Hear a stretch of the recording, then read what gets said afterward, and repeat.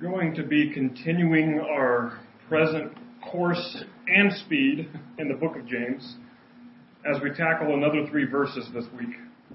In James 1, 9 through 11, I invite you to be turning there. It's also on the front of your outlines if you have one. And we're going to be looking at a particular passage that I probably in some ways could have tackled in our series we finished a few weeks ago on Christian simplicity. James is talking about money in some ways here, but we will find, as I hammered in our simplicity series, the money situation that people face isn't because money is evil or even money is the root of all evil, but the love of money is. And its godliness or a lack thereof with our money is what always the problem might be. I invite you to stand in honor of reading the Lord's Word together here in James 1, 9 through 11. If you're able to stand.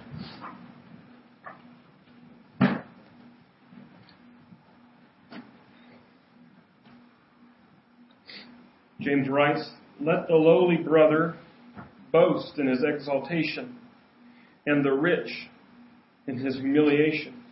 Because like a flower of the grass, he will pass away.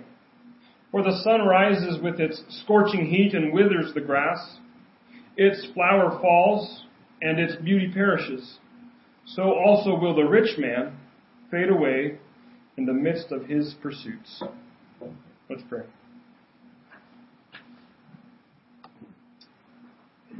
Father, personally, I've had a busy week this past week, and if I'm honest, I feel like what I'm offering here is not enough, so I'm going to plead and rely on your grace again, as I always should. Holy Spirit, would you pour out abundantly over all of us? Father, would you redeem hearts and lives today? I pray that you would save hearts. I pray that you would bring people away from any darkness they might be in, that you would expose them in the light. Father, that you would work salvation in hearts today. But only you can bring all these things. So use me as you would wish and get me out of the way and say what it is that you desire. Father, we love you and we would thank you for this. We pray all these things in Jesus' name. Amen. You may be seated.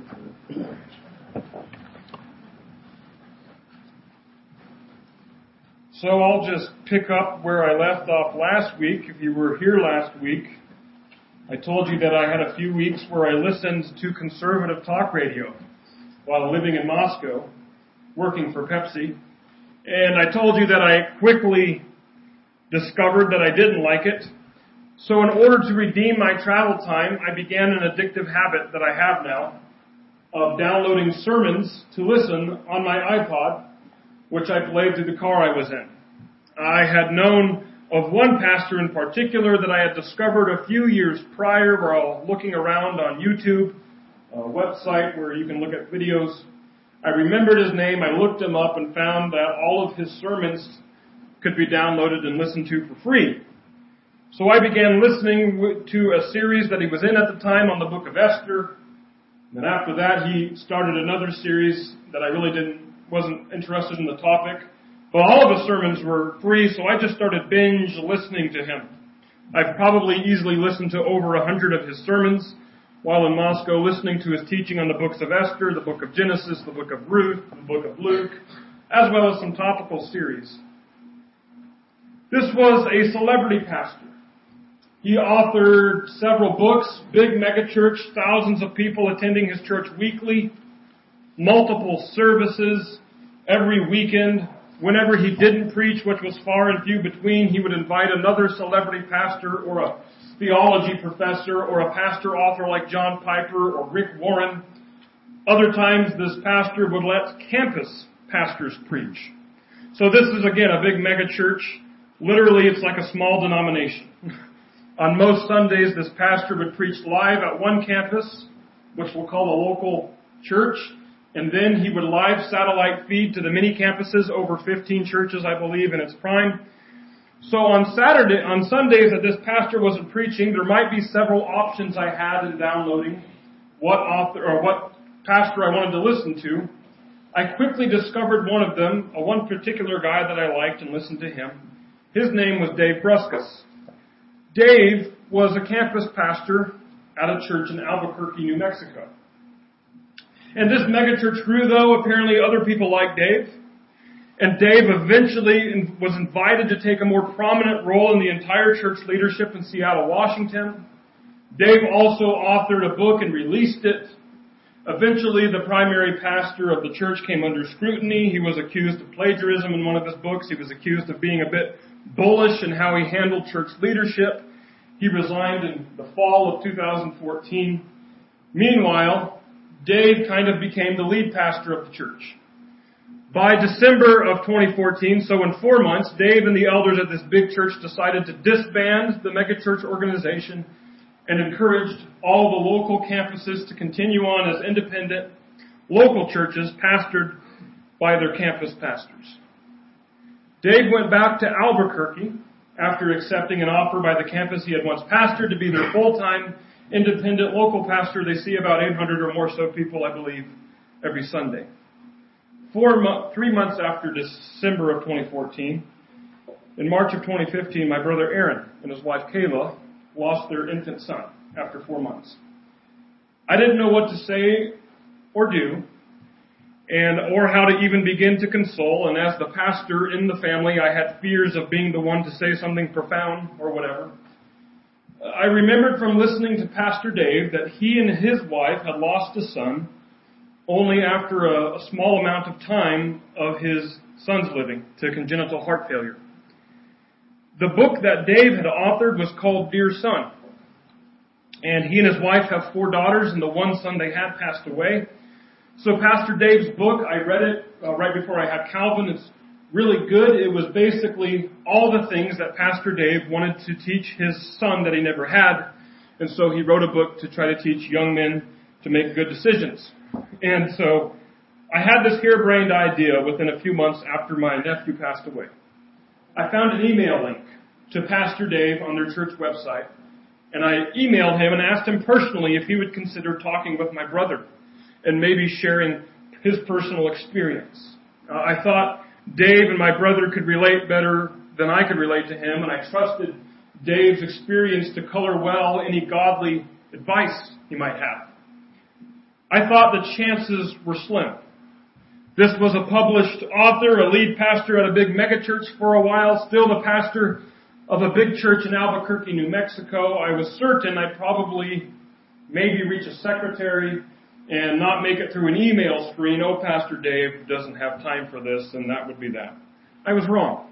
I got a personal email back from Pastor Dave with a desire to connect with my brother, and my brother ended up being the one unwilling to connect with him.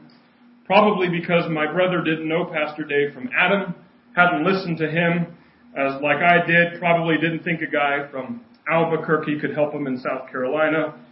And even though there was the connection concerning they both had deceased young sons, this demonstrated to me, though, that Pastor Dave, despite my preconceptions of him being somewhat of a celebrity pastor, big city, published author, was nevertheless humble enough to connect with a no-name from nowhere like me. The idea that James is talking about in his book is this reality, that Pastor Dave, when it comes to his status before God, has nothing over me. And I have nothing over or under him. We're both brothers in Christ. Now, in other ways, Pastor Dave has lots of experience over me as a pastor. He's been in ministry for many years, even before he or his church joined the megachurch in Seattle. But any status that he has as a big megachurch pastor or lack thereof status that I might have as a small rural church pastor does not figure into our relationship as brothers in Christ. James opens this part of his book like this in verse 9. Let the lowly brother boast in his exaltation, and the rich in his humiliation. We see here that James starts this off, let the lowly brother, which means Christian or believer, as James starts this entire book by saying, count it all joy, my brothers. So some commentators lose sleep and they ask James, is he contrasting a lowly brother in his exaltation against a rich non-brother or a non-believer in his humiliation? In other words, is the word brother there still implied after rich? Or does the fact that the rich is boasting in his humiliation, that being a negative term, as well as the missing word brother, mean that James is contrasting a lowly believer with a rich non-believer? Does that make sense? Some would say that verse 11 and its ending only strongly suggests that James is indeed contrasting a lowly believer with a rich non-believer, but there is about the same amount of people who believe that these are both believers, and that's the view I take. Furthermore, as James comes back to his themes often in the book, the idea of the rich person will come back, and James continues to really not have good things to say about them. They oppress the poor in the church, and they incite church leaders to favoritism. What we must understand, though, is that James is undoubtedly writing in a very Jewish wisdom literature fashion. So like the book of Proverbs or the book of Ecclesiastes, Jewish wisdom literature often employs contrasts, hyperboles, that is, exaggerated statements, not always to be taken literally, generalized absolutes. And the biggest generalized absolute example that I can think of in Proverbs is, for example, that well-known verse, train up a child in the way he should go, even when he is old, he will not depart from it. Yet how many parents do we know who train their children well, but the child has departed? Does this verse give us reason to blame the parents, or does this verse give us reason to doubt the Scripture? Or could it be that this verse is speaking principally, generally, but not necessarily promising an absolute? Does that make sense? We are to read Proverbs generally as good principles, not necessarily as promised inevitable outcomes. Generally speaking, parents who raise up their children in the way they should go, those children do not depart. Adam and Eve had God himself as a parent. Guess what Adam and Eve did?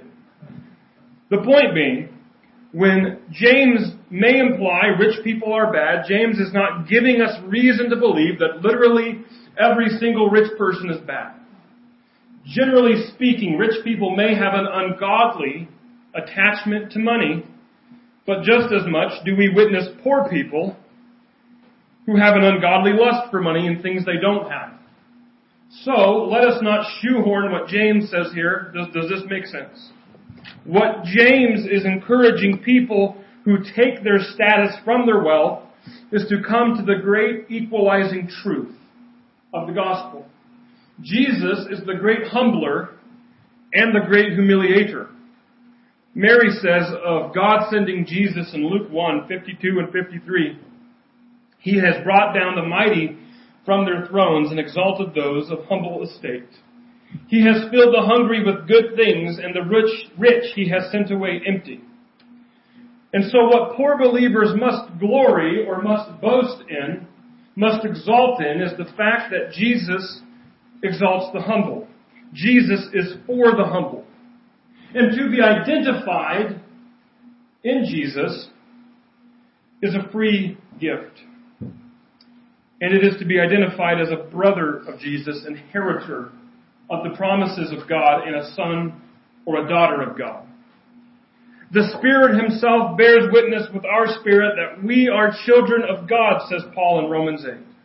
And if children, then heirs, heirs of God and fellow heirs with Christ, provided we suffer with Him in order that we may also be glorified with Him. Thus, for the person of low means or low worldly significance, they are to glory in being the child of God. See, you cannot say, I am nothing because I have no cash, when you leave out the part about inheriting the kingdom of God and doing life forever with Him and having all your sins forgiven and being given a new nature and given a place in the kingdom of God.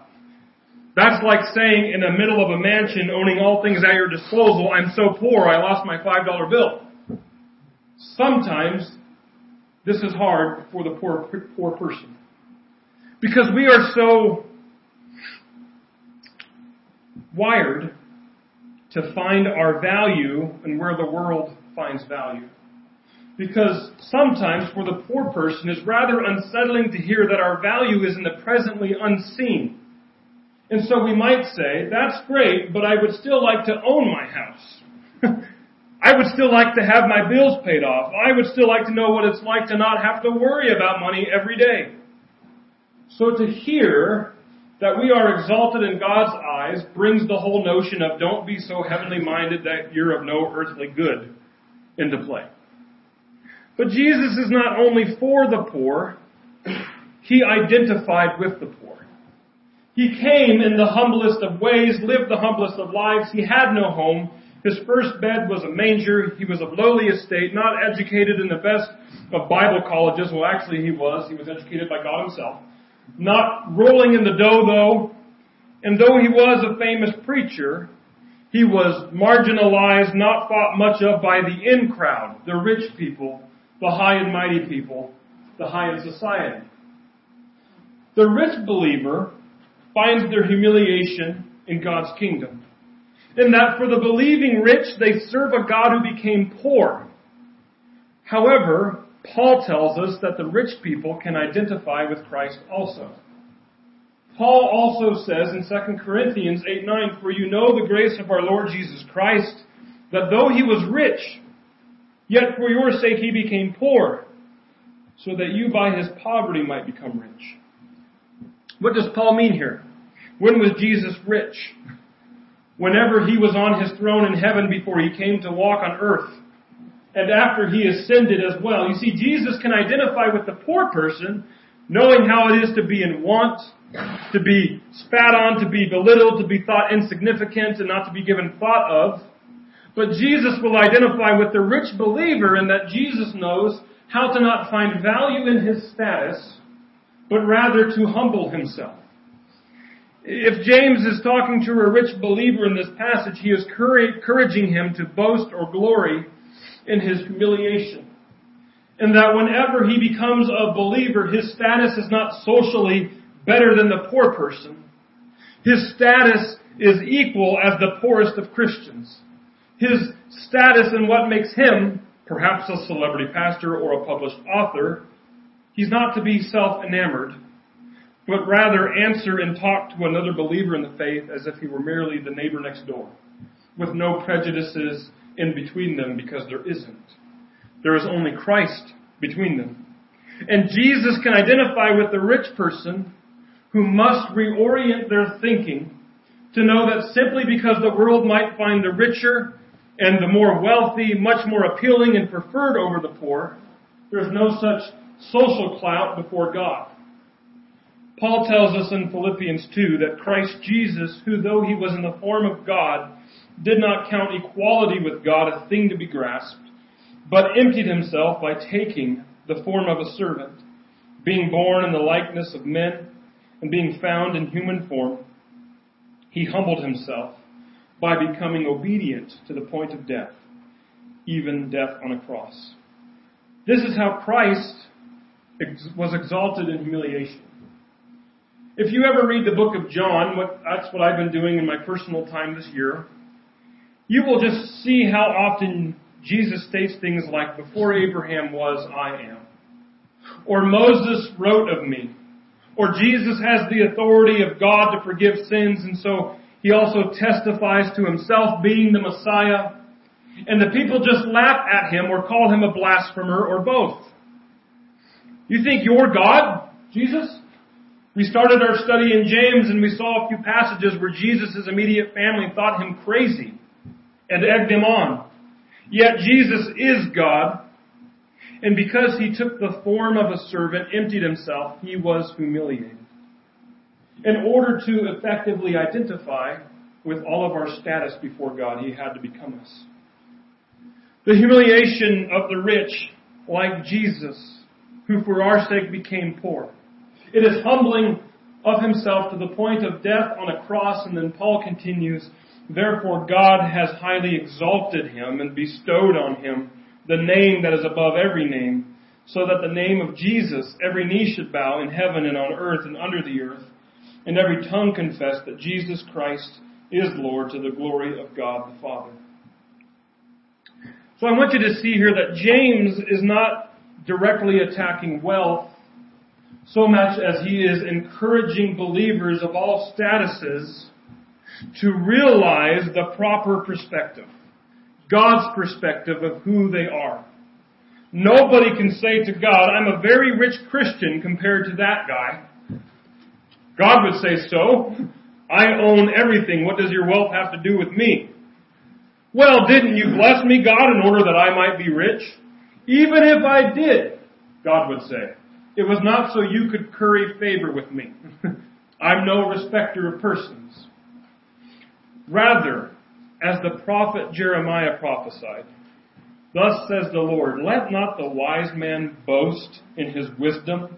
Let not the mighty man boast in his might.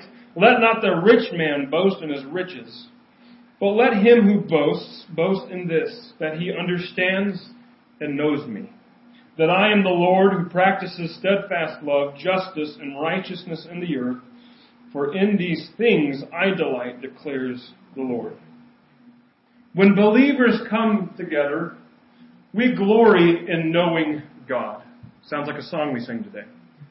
All other things are irrelevant when it comes to how we interact with one another. Let not the lowly brother boast in his exaltation, and the rich in his humiliation, because like a flower of the grass he will pass away. For the sun rises with its scorching heat and withers the grass, its flowers falls, and its beauty perishes, so also will the rich man fade away in the midst of his pursuits. James is practical, concise, and illustrative. His practical wisdom is being concisely stated in that the lowly boast in their exaltation. However mistreated they might be on earth, they are sons and daughters of the living God, inheritors of the kingdom. The rich boast in their humiliation, and however highly respected, and all the favors they are given in the world, when the rich come to God, they realize that they are worshiping humble servant King Jesus, who saved them in their poverty. And though the rich might be tempted to think that they can save themselves with their wealth, the second part of verse 10 and verse 11, though, is now illustrative. The second part of verse 10 and the first part of verse 11 comes from other parts of the Bible. Job knows this to be true and states in Job 14, 1 through 2, man who is born of a woman is few of days and full of trouble. He comes out like a flower and withers. He flees like a shadow and continues not. David encourages us, though, in Psalm 37, fret not evildoers because of evildoers, but be not envious of wrongdoers. For they will soon fade like the grass and wither like the green herb. Trust in the Lord and do good. Dwell in the land and befriend righteousness. Don't fret of evildoers. Trust in the Lord and do good. Befriend faithfulness. Isaiah 40, 6 through 8 says, a voice says, cry, and I said, what shall I cry? All flesh is grass, and all its beauty is like the flower of the field. The grass withers and the flower fades when the breath of the Lord blows on it. Surely the people are grass. The grass withers, the flower fades, but the word of our God will stand forever. The word of God stands forever. What about Psalm 103, 15 through 17? As for man, his days are like grass. He flourishes like a flower of the field, for the wind passes over it and it is gone, and its place knows it no more. But the steadfast love of the Lord is from everlasting to everlasting on those who fear him. A man's days are as quick as a season of grass that withers. Because of that, we can fret not evildoers, trust in God and befriend righteousness, know that the word of God stands forever, and his love endures forever. And the idea back in James is to again put things in perspective. Lowly person, rich person, they're on equal footing when it comes to God. Because in the presence of God, we know the transience of our lives. In fact, the psalmist in the 49th Psalm scraps the illustration or the metaphor, and he says it outright. Be not afraid when a man becomes rich, when the glory of his house increases. For when he dies, he will carry nothing away. His glory will not go down after him. For though while he lives, he counts himself blessed, and though you get praise when you do well for yourself, his soul will go to the generation of his fathers, who will never again see light. Man in his pomp, yet without understanding, is like the beasts that perish. And so I believe James starts this illustration with a general picture of all people. He says, because like a flower of the grass he will pass away, for the sun rises with its scorching heat and withers the grass, its flowers falls and its beauty perishes. And then James hones in on the sin. So that so easily entangles people with pursuing wealth. He says, so also will the rich man fade away in the midst of his pursuits. And the word pursuits is very important. Again, there were a few times I could have entered the book of James for our topical series on simplicity, because this is what James is driving to, the pursuit of our lives. If we are pursuing godliness, as Paul tells us over in 1 Timothy 6 when he talks about the root of all kinds of evil being the love of money, our pursuit should be the simple focus on Jesus and godliness, not money. What a sad life for the person who is not content because of their money. As quick as life is, even. See, James tells us in James 4:14, what is your life? For you are a mist that appears for a little time and then vanishes. For that life to be lived in the midst of pursuing wealth. What a sad way to go. Because the material status of one's life does not matter in God's economy. The spiritual status does. And again, as I hammered in the Simplicity series, this does not mean that we should neglect, shun, or look down on money. Because the concern is not about money, it's about godliness. It's about what you do with it. Are you godly with it? And again, both the lowly and the rich can sin with money, whether it be lusting and envious of what you do not have, or misusing and selfish pride in what you do have. So what are you pursuing? The rich man, sinning with money, will fade away amidst his pursuits. Pastor Dave is still pastoring at what's now called North Church, Albuquerque, still seeing lots of people. The pastor from Seattle who resigned amid scandal spent a year or two in soul-searching, counseling, and on hiatus. He's opened up a church in the Phoenix area, and as of this day, I don't know the attendance, but I do know it already has 2 services every Sunday. Time will tell if his repentance was genuine. He does have a rigorous leadership in place to where he answers to a lot of people. Sounds like a good route to take to keep him from falling into the same sins that plagued him at his other position. What time will also tell if Pastor Dave and this other pastor and you and me will not be what's in our bank account. That's not relevant. It's of material use, certainly. But in God's economy, whenever you open up to the book of Hebrews chapter 11, what you don't get is how much Abel, Noah, Abraham, and Moses, and the many in that great hall of faith, you do not learn how much money they had. You learned about what their faith in God did. What does your faith do? You see, some people come to God and you might say, I'm poor, but God, you say you give good gifts. Will you give me money? Or if you come to God and say, God, I've managed to secure lots of money in my life so you know I can be trusted when it comes to salvation, you're missing the mark. You know what all the faithful had in common? Their bank accounts were not in common, but their humility was. Their faithfulness to God was. I've met a lot of people, sometimes like me, who think they're poor. Right? I told you a few weeks ago about my school loans, the fact I don't own my house, the debt that my wife and I are in. And if I'm not careful, I might think that my obedience that the Holy Spirit produces in me to God is of my own doing.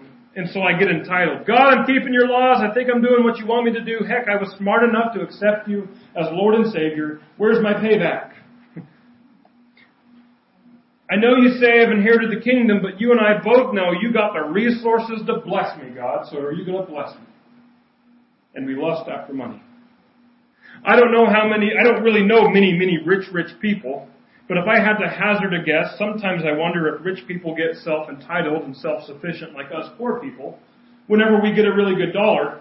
I've made this money myself with my hard work, and though I have the means to further God's kingdom in a material way because we live in a material world, and that's what's necessary, since it's mine, I'm going to withhold my money.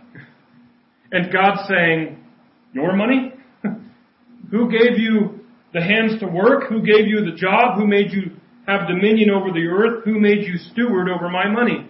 And who wants his people serving on the missions field to be able to survive? I do. And I gave you that money so that you might be faithful and support it. Because in God's economy, years from now, when you get to heaven, God's not going to ask us how much money we made. He's going to ask us, what did our faith do? How did our faith in Christ compel us to act with our money? Are we humble? Were we humble? Thus says the Lord, let not the wise man boast in his wisdom. Let not the mighty man boast in his might. Let not the rich man boast in his riches. But let him who boasts boast in this, that he understands and knows me, that I am the Lord who practices steadfast love, justice, and righteousness in the earth. For in these things I delight, declares the Lord. Let's pray.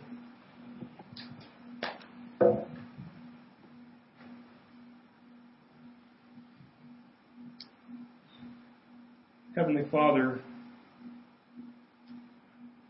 when we see it all over in the Scriptures, we see it all over in ourselves. People who come before you and think that somehow we might impress you, that we might be better than the next guy. Father, Jesus didn't die for just the people who really needed it, because we all really needed it. He died for everyone. And Father, that should equalize and level out the proverbial playing field before you, that there is nobody, not one of us, that has greater clout than the other, but that we're all on equal footing. Father, would you show us how this humility plays out practically, Father? Are there people that we know that are Christian, but we second guess them, we diminish them, we belittle them, we think lowly of them? Father, would you give us a heart that's humble, so that we might see the brother and sister in Christ as you see them, that you love them so much that you voluntarily laid down your life to save them as well as you've saved us. Father, would you help us to be wise, generous, and loving with our money? Would you remind us daily that it is your money? You own the cattle on 1,000 hills. You own all the people on earth. And you own our bank accounts. So, Father, would you help us to do what you want us to do with it, to be humble with it. Father, we love you and we thank you, and we ask and we pray these things in Jesus' name. Amen.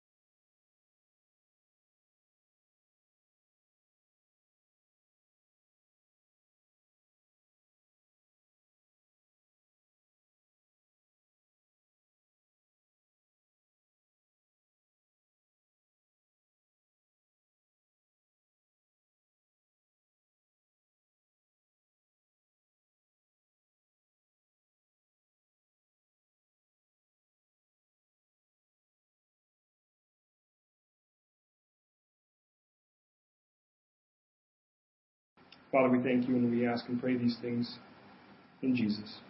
Amen.